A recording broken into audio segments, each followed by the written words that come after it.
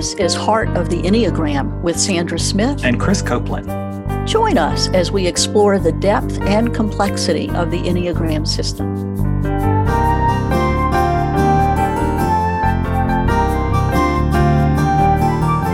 Stick with that vision of the better world that you can see, even if nobody around you really can see it. Because that can be a compass if you can learn how to hold it lightly enough and be okay with how it's not actually here yet. In fact, it never will be. No project you ever do will actually live up to what you thought it should. Chris, hi. It's good to be with you again.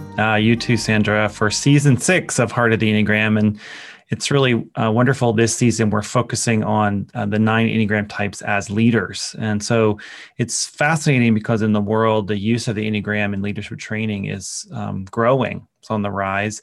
And so we wanted to spend some time in these episodes to consider best practices for using and engaging the Enneagram in leadership. And to help us explore Enneagram types and leadership, we welcome to this episode Elizabeth Sowen and Drew Jones.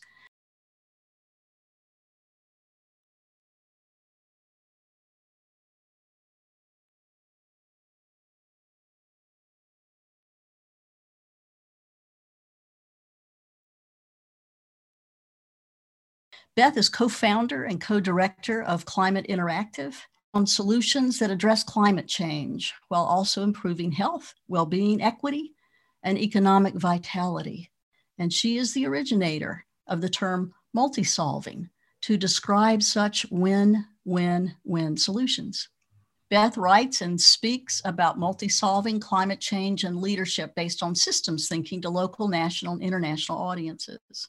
Her work has been published in Nonprofit Quarterly, the Stanford Social Innovation Review, U.S. News, the Daily Climate, Systems Dynamics Review, and more.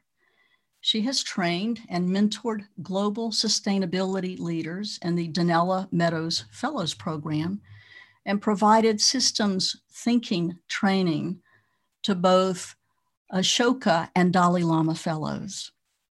A biologist with a PhD from the Massachusetts Institute of Technology, Beth trained in systems dynamics and sustainability with Donella Meadows and worked at Sustainability Institute, the research institute founded by Meadows, for 13 years.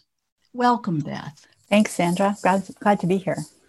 And we also have Drew Jones, and actually Drew is, this is an encore appearance for Drew on our podcast. You may remember hearing him in season 1, actually, the very first episode where we had a guest, where we had Type 3. And Drew is the co-founder and co-director also of Climate Interactive, named the 2017 Best U.S. Energy and Environment Think Tank by Prospect Magazine, and an expert on international climate and energy issues. Drew's quotes and data stories appear frequently in the New York Times, the Washington Post, and other media. Trained in system dynamics modeling at Dartmouth College and through an MS at MIT, Drew has worked at Rocky Mountain Institute and served dozens of clients ranging from the CDC to Harley-Davidson. He teaches systems thinking and sustainability at MIT, at Stanford, and UNC Chapel Hill's Keenan Flagler Business School. Drew lives with his family in the mountains of Western North Carolina. Welcome, Drew. Thank you. Happy to be here. So I invite all of us who are here on the podcast and all of our listeners just to take a moment to ground our presence. It just helps us in this moment to have a curious mind, an open heart, and a grounded presence. And we'll do that just by taking a breath and being here now. Thank you, Chris. So Beth and Drew were curious to hear when you were first learning the Enneagram, what told you, what were the clues that you led with type 1, Beth, or type 3, Drew? What were the big indicators? Well, I was really fortunate to run across the Enneagram early in life. So I was in my early 20s, as best I could remember. And I was introduced to the Enneagram as part of a volunteer project, and my colleagues there were using the Enneagram. And so they invited me to the training that had a panel of different types. And one of my mentors was an Enneagram 1, and he suggested I pay special attention to that one. And I remember leaving that, it was a day long, and leaving with a packet about all the Enneagram types, and reading them again on the plane home. So I wasn't sure at the end of the day. And the Enneagram 1 kept kind of rising to the top. But I have to say, I wasn't that happy about that fact. I really found some of those traits disagreeable. The ones about not being very aware of your anger, at once rang true. And I wasn't too excited about looking at that side of myself. One thing that I remember sticking out on the panel was many of the Enneagram 1s talked about a voice in their heads that was narrating their days in terms of were they doing things right or not. And I noticed the other panels didn't necessarily talk about that voice, which up until then I just thought was a feature of human consciousness, and learned it was a feature of only some human consciousness.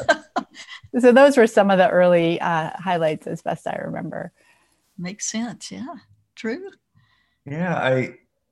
I remember learning this kind of via Beth and our conversations with our shared mentor, Dana Meadows, who was mentioned in your bio, because that's how I learned about the whole field. But it wasn't until working with you, Sandra, and around Enneagram and parenting and some sessions that you had led, that it really just got so clear. But it was so fast, because it was like, do you love your to-do lists as a 3, and productivity and spotlights? And I remember just something about, like, it reminded me of this, my sensation of, if there's a spotlight on somebody, I had that thought of, like, they shouldn't be there, I should be there. Like, why am I not there? I should be there. Just that thought constantly in my head. And it came up in a description you had about the loving the spotlight. And I just was like, oh, shoot, that's it. Yeah. And how many times do you put the word best in your bio that you ask Chris to read? Yes. Everybody, it's just like, come on. That's great. Well, what about how the dynamics of the 3 and the 1 and by the way, how long have y'all been working together? 23 years. We just did the math. Wow. So for 23 years, so you've obviously learned a lot about each other, and have learned how to work well together, I hope, after 23 years. Yeah, so wondering, like, how does the 3 and the 1 show up, particularly in your leadership styles, and just share some about that. What's some of the gifts of that, the challenges of that? Yeah, one thing I'll just share is, so Climate Interactive is a mission-driven organization. We want results in the world and to make the world better. So Beth's leadership as a 1, like, embodying this path towards mission, like, so fully. And everybody, all 16 of us on the team, you just get that. Like, what are we about? Mission. Do our leaders embody what we want to create in the world? And the way that Beth has it of fully embodying that in every aspect of her life, with all the challenges along the way, but that just gives our team this confidence and calm about why we're here together, that grounds us so well. So that's one of the gifts that Beth brings as a 1 leader to our team, that is just essential for all the results that we've brought the world in this last 23 years that we've been together. That integrity of type 1. In the integrity of it, embodying mission and purpose. Yeah, I was thinking too about this commitment to fairness and things being right. Part of that, that helps articulate mission as well, particularly in the work that you do around Climate Interactive. What would you add, Beth? Well, I think I say this probably every week, how fortunate I feel like I am to be co-director of an organization with, an Enneagram 3, but this particular Enneagram 3 also. Some of the things that I think have contributed to our successes that Drew brings, I would say, just energy and drive, a contagious enthusiasm for what we're doing and what we have to bring to the world.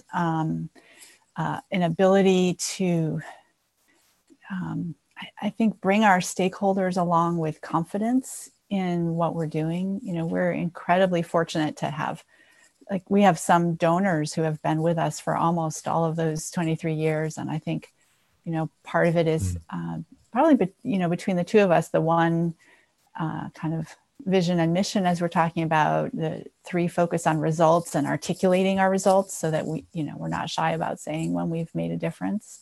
You know, I think that all of those things contribute to just a healthier organization, probably than either one of us would have alone, would be my guess. Thank you.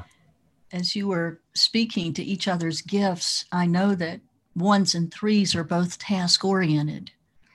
And when we teach the Enneagram system, often it's those 2 types that are thought to be the workaholics of the Enneagram. You just stay right with it, you know? And I wonder if there have ever been times when you simply amplified each other, or who pulled back, or how do you lighten up? Yeah, we push pretty hard. Yeah, I'm thinking of, you know, in our field of the world of climate policy and international climate policy, once a year there's a global UN climate summit, and our team has been at many of those. And so, you know, even more of the normal influences that, you know, like you've got to drive to daycare or sweep the floor, like all that's gone. You're just in some other city in a hotel room with your colleagues for 2 weeks on this issue that matters more to you than anything. I mean, I think, you know, hours of sleep shrink. Drew picks up this energy. You know, there's also 40,000 people who are potential audiences for our work. So we're prowling through the halls of these international conference centers, drawing attention to our tools and how other people could make a difference with them. Drew has been known to stand up on the shuttle bus and make an impromptu sales pitch for some of what we have to offer. That does not surprise me, what I know of Drew. You know, something I would never have the courage or even idea to do, but also has brought, you know, partnerships and colleagues and new thinking. So it brings things to our work. But those are probably the peak workaholic time, and maybe the month leading up to it. And how we pull ourselves back from it, I just think to other people on our team whom we look to acknowledge that when we do have a retreat, we should have fun. And, you know, there should be a game that we all play. And they insist, like, no, there will be a retreat, and we will go to, like, the escape room here in Asheville together and do something that is not mission driven or productivity results driven, but fun. And we've had to really listen to others, because I don't think it's intuitive for either of us. And like you are suggesting, Sandra, it could be a blind spot that we've had to make sure doesn't stay blind. Mm-hmm. And of course, it's in those play times and down times and casual times that the imagination is brought back. And we get new perspective. So if you can reframe it to see it that way, you know, you just want to make sure that gets in there. Yeah. What about, I mean, you named so beautifully, Beth, sort of the way that workaholic energy, kind of how generative that can be. Where have y'all noticed some challenges in terms of your Enneagram types and how that's shown up in your co-leadership? Well, one that we now have language for, actually, thanks to some work we did with Sandra years ago now, where we noticed a pattern between the 2 of us, particularly in different moments of stress, like, you know, stress about funding or about strategic direction. As an Enneagram 1, I can now see my response to stress is often to slow things down. We got to figure out how to get it right. We can't make a mistake. And Drew's response to stress, I think he would agree, is push further, harder, and faster. And so, you know, you can see the conflict inherent in that, right? We have 2 opposite instincts at our most stressful moments. And Drew's laughing, and that's been one of the biggest cures, right? Is now that we understand that's a dynamic between the 2 of us, we can catch it. We can laugh at it. We have little advice we try to remember, which is for me to go 1 or 2 steps further than I can see, and for Drew to plan out 1 or 2 more steps than he might normally. And all of those things help a lot. Wow. That's amazing. That's to be marked right there for any of our listeners who happen to be in a 1-3 dynamic. That's beautiful. Yeah. That one is, we've used that dozens of times, and it's interesting. There's the idea of it, but the thing that is the biggest gift that I experience of it is the levity with which we can hold it now. We talk about laughing about it or joking. Like, you bring it up and we smile. Like, think about how many blind spots or troubled things in a relationship. You don't laugh. You're like, oh, this is the worst thing. But we've gotten to this point, like, it's happened so many times, and it's so the system or this dynamic. We know it's the dynamic. It's not Beth and Drew. It's the dynamic. So the levity around it gives so much space to be creative and respond well. And such a gift, Beth, that we can just look at it lightly now.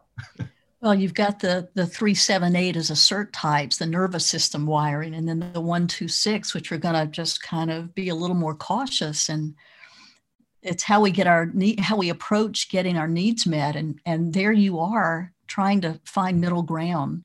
And after all these years and strategies of making this work, there it is. You can laugh, you can offer lightness.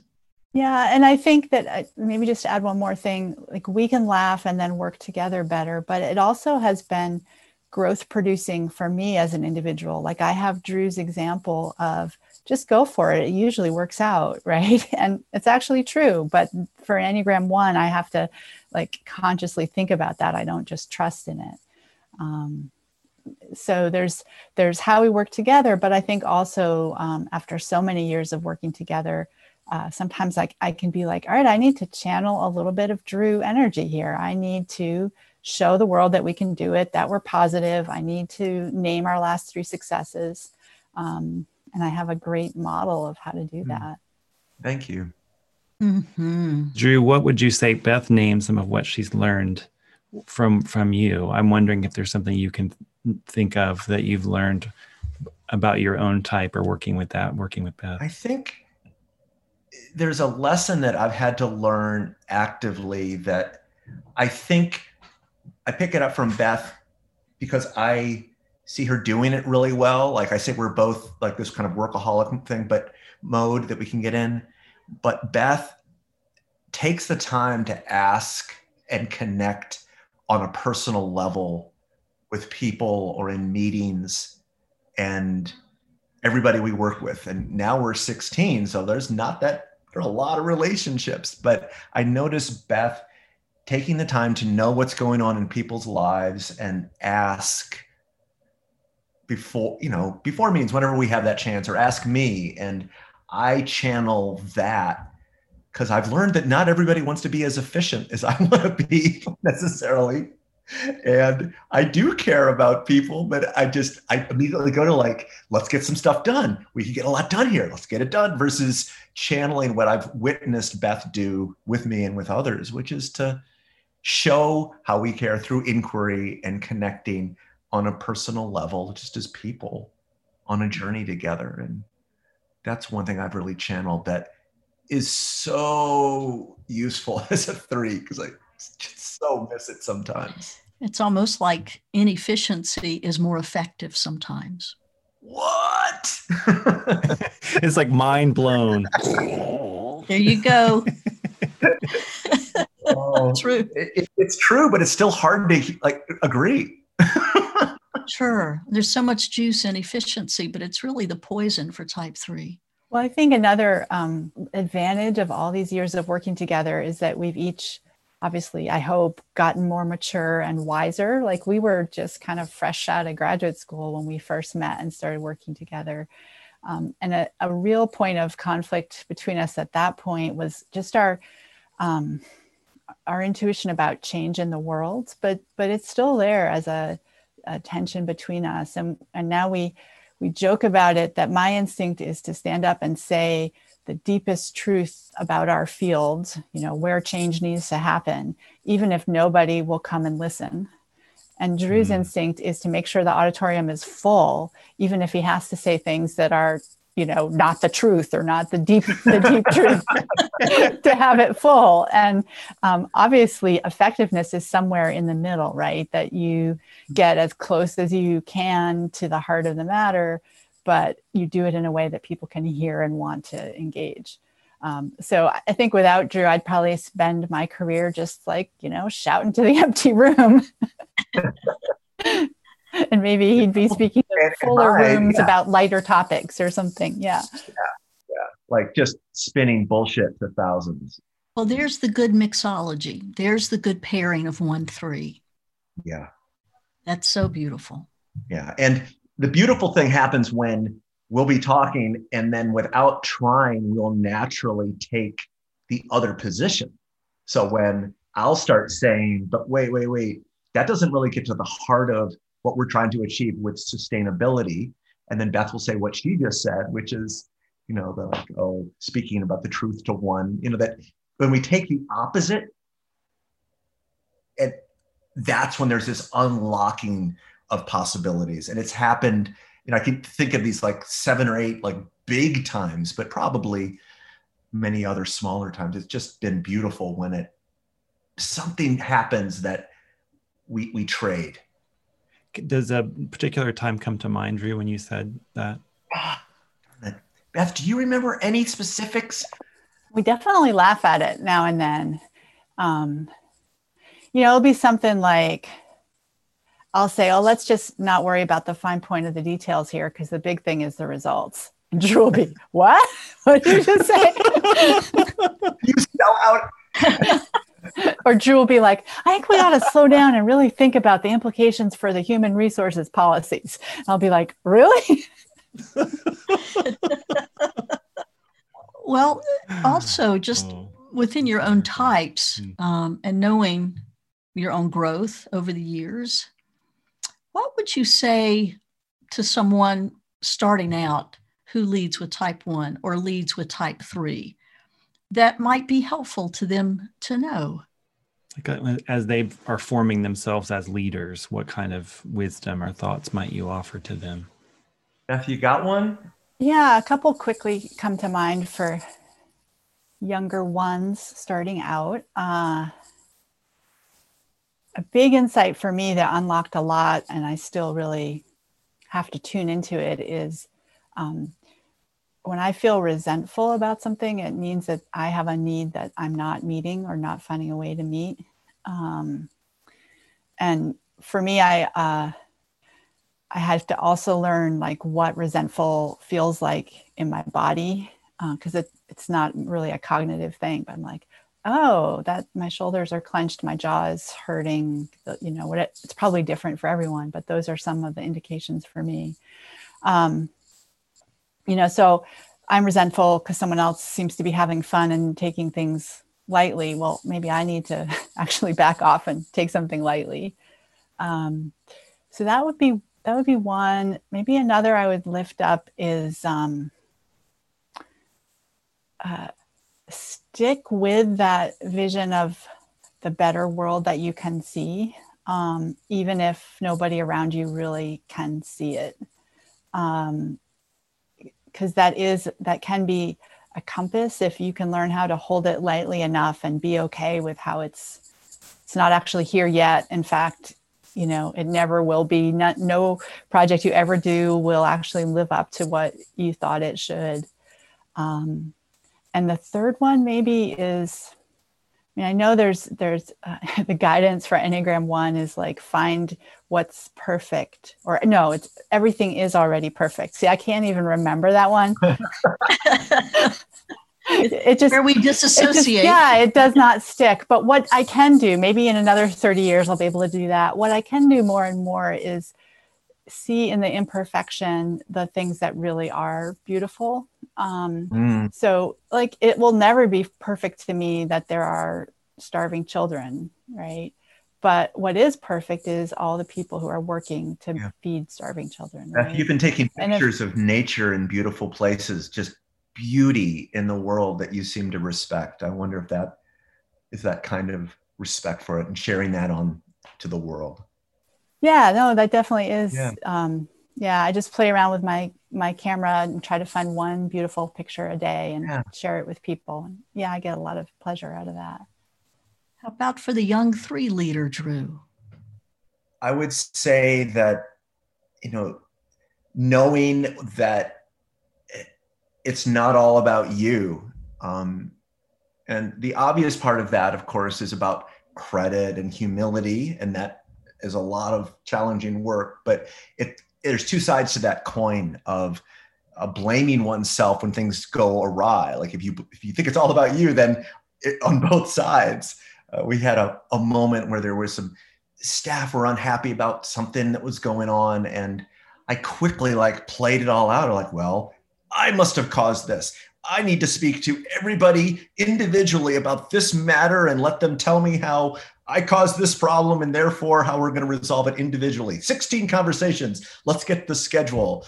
And Beth very gently helped me through conversation, and which basically came to that same conclusion that I've said a million times. It's not all about me, whether it's the credit or in this case, wait, why would this all be all about me? So watch for that on both sides. Young 3, because it just can be unhelpful, whether it's the good or bad that you're taking credit for. It's that way that 3s create themselves as a separate doer that can wreak havoc in the internal life. But to know that we're in it together, there's just more hope in that. Yeah, thank you, Drew. Yeah, I was also thinking about how the success and the failure are not just about me. It's part of a larger work. We all share in the success, and we all share in the. I know failure is not a fun word for 3, but when things don't go as well, it's shared. Yeah. And my value doesn't rise on the success, and my value doesn't get lost in the failure. Exactly. Yeah. Another big lesson I would say to young 3s is just the interrogating and looking to feelings. Feelings can feel for a 3 just so distant. You have no idea what's actually going on internally and experiencing the world. And the moments when it gets clear can be moments of power. So when it actually can be transparent about the grief that I experienced, that we're not headed where I really want us to be headed, can be transformational moments for everybody when it finally can happen. But it's infrequent and such work to get there, to be able to be open to my real experience of what's going on versus what I want you to see me experiencing, because I want you to think I'm the greatest guy ever. As co-leaders, how do you work with each other with these core avoidances? Drew's core avoidance of I don't want to fail, and Beth's, I don't want to be wrong. How do you walk that path, that line, when Beth, you see that Drew's going down the wrong path, or it's going to fail, or something has to change, or the same with Beth, Drew? Have there been times when you've got to approach cautiously, knowing the triggers of the types? How do you do that? And it may be that each of you have done a lot of personal work, that those triggers aren't hair trigger anymore. It's gotten so much better for us, Beth. I remember early on, the stress of there was a typo in an editorial you had written in 98, 99. And I'm just like, she wants to know this. She wants to make her thing better, but there's no way I'm going to call Beth and tell her about the typo. I was just like, you can't pay me enough to have the courage in 1998 to tell Beth about the typo. And now as I said, there's so much more air and light in our conversations. I can say more about how I think we're doing it, but and the short version is slowing down our conversations with each other. In this case, we've actually hired someone. We're in the middle of strategic planning, and we hired a facilitator who's lovely and helping us at the right pace talk deeply about things. So I find that very helpful. Beth, what's your experience of this? Yeah, I think one general theme I would offer is to the extent that Drew is open about his own journey and self-discovery, and he tells me things about that, it helps me understand him. And it also gives me like a shorthand and some sort of permission. So like one thing you talk about, Drew, is the rose-colored glasses, how hard it is for you to see, you know, the things that might not be. And so now I can, if I think that's going on, you said I can talk about the rose-colored glasses, and you're like, oh yeah, the rose-colored glasses, right? And so that's one. And the other that I wish I could think of a specific example, but I think it's to understand like Drew's core drive for efficiency and productivity, and how in the long term, actually the most efficient, productive thing is to take this 1 hour deep conversation about feelings with the team, or, you know, the thing that doesn't seem like it's on on his path, and not try to bully him into it, but to help him see how actually it really is meeting that interest. And hopefully that feels honest and not manipulative. But I noticed that reframing you've been doing the last 7 years, and it's great, because earlier, Sandra, you were saying, you know, inefficiency can be the best thing that's needed. It's the same thing. And I was like, what?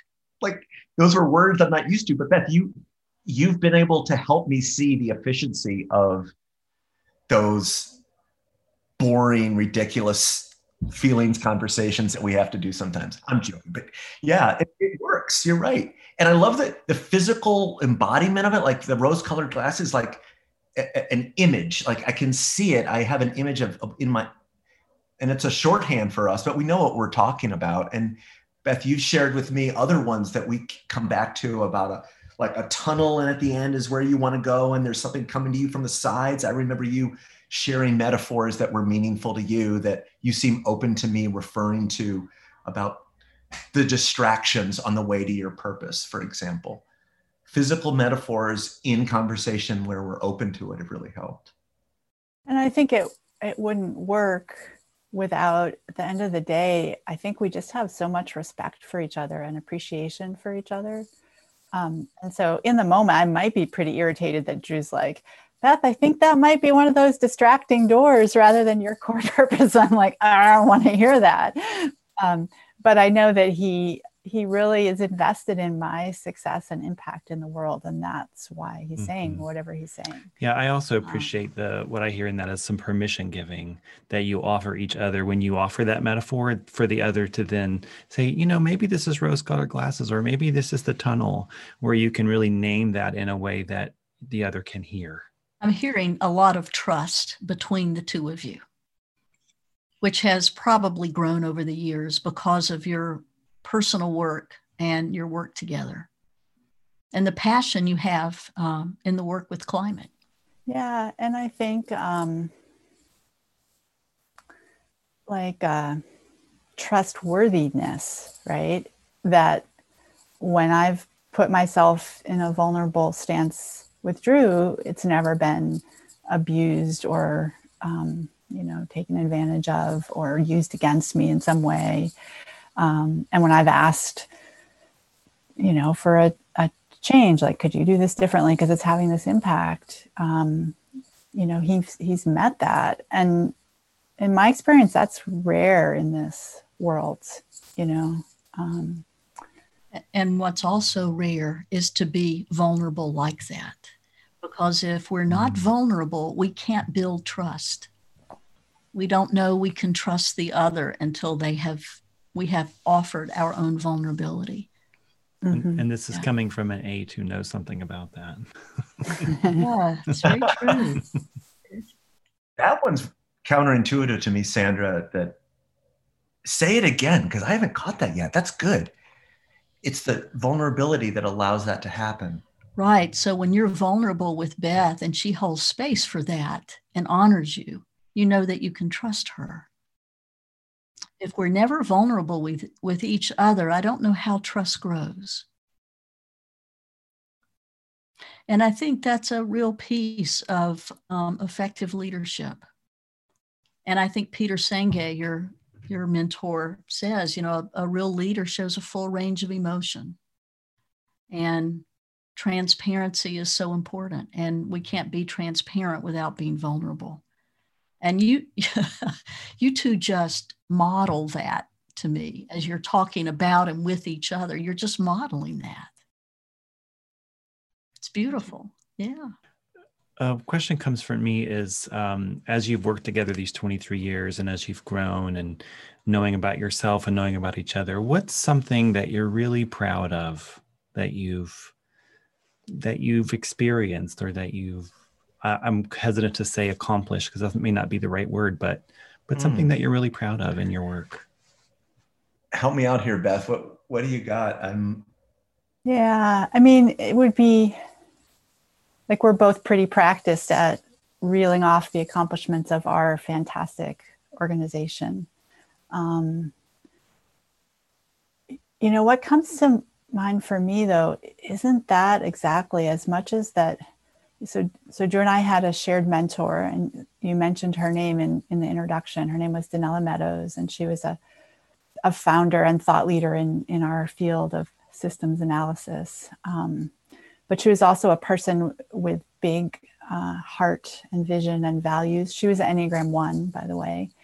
So she was this, to me, kind of representation of the marriage of really strong analytic powers with really big heart and feeling. And I haven't known too many people in my life with that kind of integration. And imperfect as it is and finding its way, and well, how's that for Enneagram 1 qualifications? I think Climate Interactive at its best embodies that, of the really rigorous analysis with just this dedication to to the future and to the well-being of everyone. And maybe like a microcosm that captures that is we had a big release of a new version of one of our tools last week, and Drew was leading the webinar about it. And he went down some pretty deep mathematical data holes. And then there was a little bit of good news for the climate and some of what that math was all about. And he asked all the hundreds of people on the webinar to take a minute to feel gratitude about that good news and to call out who they wanted to celebrate as being part of that good news. And people on the webinars, some of them were later on Twitter, they were like, I like that kind of organization, right? Like solid on the numbers and yet with a heart. Thank you, Beth. Yeah. So I think that's what I'm proudest of about us. There's a lot. I don't know. There's a lot. It's tough to, that's such a beautiful answer. I would say one other thing that I'm really proud of that we've been able to make happen is cultivating the ability of people to deliver on their purpose through our work. And it starts some with just our team and our colleagues. We're this team of 16, but there's another 15 or so people whom we work very closely with who have gotten into this field of system dynamics modeling, many of them because they read a book in 1971 written by the same woman that you just heard about, Donella Meadows, to use this for purpose, to make a better world. But most of the work out there in our field of that modeling is expanding market share for toothpaste and things like that. And it has been incredibly meaningful. And I think just very proud of harnessing the incredible spirit and brilliance of this intellectual community towards something that really matters. And having those moments when we're able to say, to Jack and Lori and Florian and Eduardo, all these people around the whole world, I'm just mentioning people in Germany and Argentina who want to work on this, and we're able to create this structure an organization and give these tools away, and hundreds and thousands of people around the world doing the same. It's just exciting to be able to be helping people, directing themselves to what they get out of bed, so excited to work on every day. I'm so proud of our ability to do that more and more and do it well. There's a part of me after listening to the two of you that just wants to stand up and cheer. I think we should do it. I think we should just... Amen, somebody. Say amen, somebody. Yes. Yeah. Well, I say that I feel that. So this is Sandra's response is like, stand up and cheer. Mine is like, my heart is so full. As a 4, I'm just like, my heart is so full hearing you. It's true though. It's very true. Well, is there anything else, because you've worked with the Enneagram for so long and you've been in leadership for 23 years together, anything that you want to offer that we haven't asked that could be helpful? I'm looking, actually, I have another question of get some reciprocity here, Chris and Sandra. Little transactional deal here. So what counsel would you two have for the continued spiritual and leadership growth of a 1 and a 3 working together? I mean, some of the stories so far has been, oh, aren't these two great? They get along so well. They had these problems 20 years ago, but now it's smooth sailing.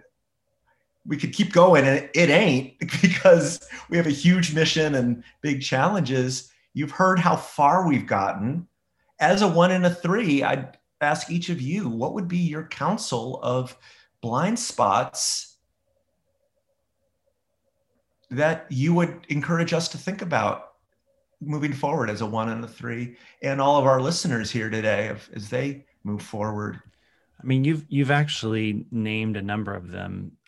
So I'm going to echo 2 that come to my mind. One is the tendency to focus on the doing, right? That's the default. And so what can interrupt or help you pay attention to that pattern and shift that? And some of it might be slowing down, but I think even more, and you've named this, is the playfulness. And actually you embody this, like the way you interact with each other, but like the more the one can get into some of that playfulness, there's a freedom there, there's a creativity there. And Drew, you may have more access to the playfulness, but sometimes it can be hard to stay there because of the focus on the accomplishment or the doing. So the being able to be a little silly, to be playful, to delight in one another, that feels like a beautiful part of what growth might look like for the relationship. That's what comes to my mind. The one word that comes to my mind and heart is celebration.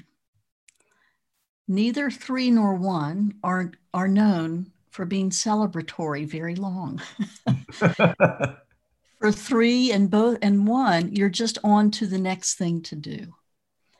And while you may be good at promoting your organization and the things that you've done, to gather your Climate Interactive tribe and name those and celebrate yourselves. Take the time to pause, because celebration reminds us that the journey is one of joy. Thank you. Yeah. Thanks for turning the table on us. Well, it's been a delight being with you. Thank you both. It's good to see you both. And I'm just so grateful for your amazing work in our globe, around the globe. Thank you. Yeah, thank you, Beth and Drew, very, very much. So with heartfelt gratitude, I'm Sandra. And I'm Chris.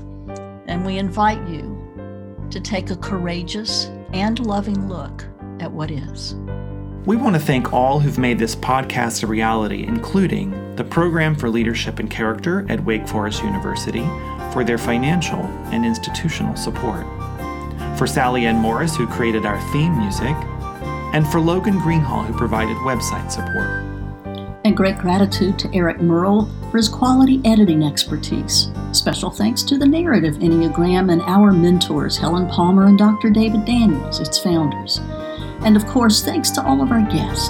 For more information about this podcast and how to get a copy of our book that serves as a companion for deepening personal and spiritual growth, visit heartoftheenneagram.com. And be sure to click the subscribe link so you don't miss an episode.